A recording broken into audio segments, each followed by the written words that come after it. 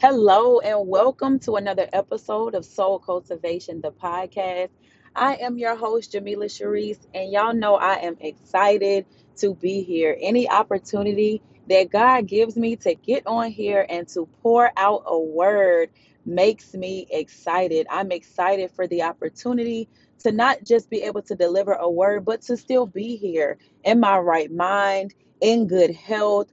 God is providing for me. So I'm excited to be here. And if you're not excited, get excited and have expectation because God wants to speak to you today. For all of my new listeners, thank you so much for joining on today. I just want to say that I'm excited for what God is doing in and through you in this moment. I am a firm believer that these messages find people when it is their time to hear it, causing this to be a right now Rhema word. And to my faithful returning listeners, I just thank you so much for continuing to believe in me, for your loyalty, the love that you all pour into me as you give and extend your feedback.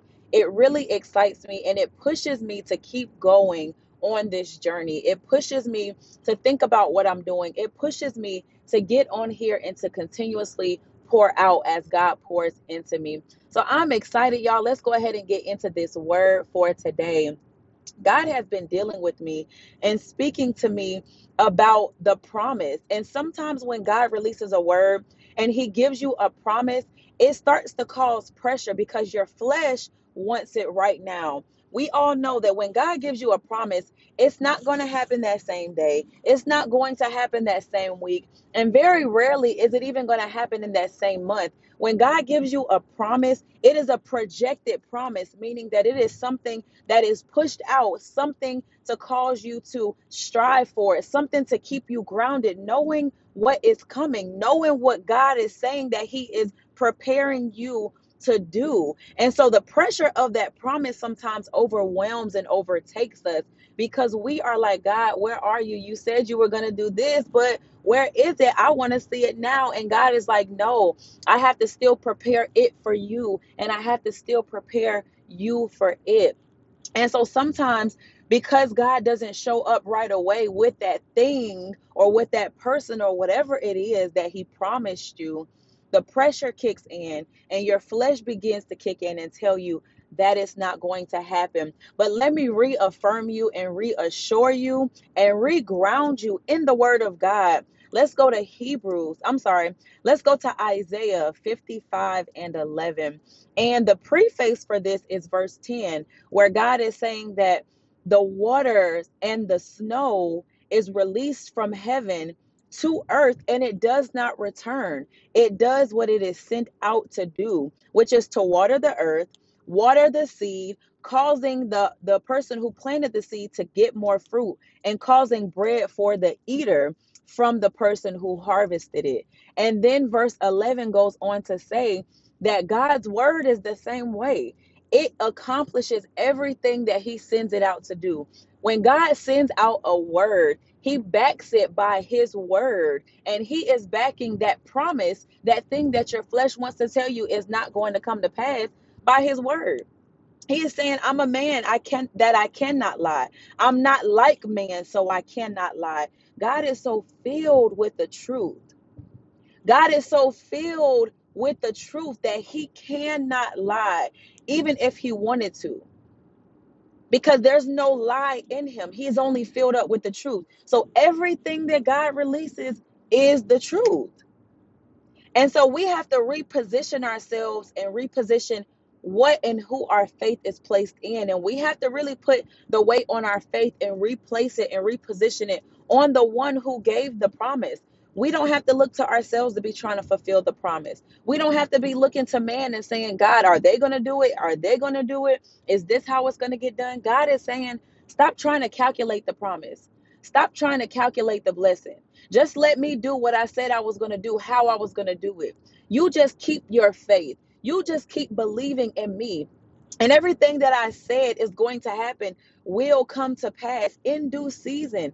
There is a time and there is a season, and God is going to do it. God is going to show up. His reputation is on the line. He is not going to make himself a liar. He's going to establish himself through the promise that he gave you, causing people to come and ask you, what changed your life? How did you get this thing? How did you get into that marriage? How did you link up with those people so that you can redirect them and send them back to the sender, the one who sent it, the one who gave it to you, the one who made the promise and then performed on it? So Isaiah 55 and 11 is your anchor scripture for this season. If you are feeling down because your environment or your current situation and circumstance doesn't look like what God said, reassure and reaffirm yourself in the word of God. Why? Because his word will never return to him void. He is not like man. He cannot lie. A lot of times we look at how man, and I'm talking about mankind, not a man, mankind has let us down, how they have whispered sweet nothings in our ear. They have given these false promises and then it returned void. It hit the ground. We never saw it again. We heard it. It made us feel good. And God is saying, no, I'm not like man. My ways are far above the ways of mankind. My thoughts are far above the thoughts of mankind. So just be still. Pipe down is what he's saying. And let me do what I am going to do, what I said I was going to do. Let me do it how I want to do it. Stop trying to calculate me. Stop trying to calculate the blessing. Stop trying to ride my coattail to say, God, you said you was gonna do it. When you gonna do it? God, I need it right now. God, I need you to show up. When you gonna show up, Lord? He said, be still and know that I am God. I'm gonna do it. I just want to see, are you going to trust me a month from now when it still doesn't look favorable to you? Oftentimes favor doesn't look like favor. Most time favorable situations don't look like favorable situations. But God uses even the situations that don't look favorable to bless you anyway. Because those unfavorable situations make room for God to come in, for God to show up, and for God to blow your mind. How many of y'all want God to blow your mind? I don't know about you, but I want God to blow my mind. I want God to blow my mind so much so that my mouth is left dropped open because I'm wowed. Even though he said he was going to do it, I still want to be surprised. I still want God to blow my mind because we know when God comes and delivers a thing, it's so big, it's so grand, it's so mighty that it'll still leave you speechless, even when you were expecting it. Amen. So God bless you. I pray that this word came right on time for you. I pray that this reignited your faith and causes you to place your belief back in God. You don't have to believe in yourself.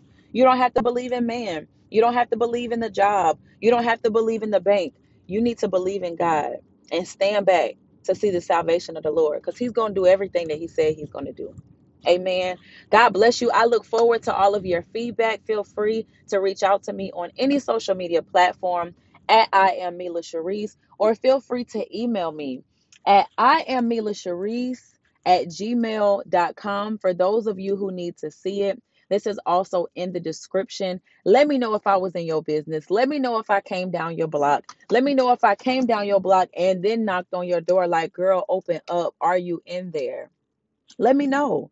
I want to know if the Lord was in your business. Amen. God bless you. I love you with the love of God. And until next time, go forth in the peace, the power, and the love of the Almighty God. God bless you. Amen.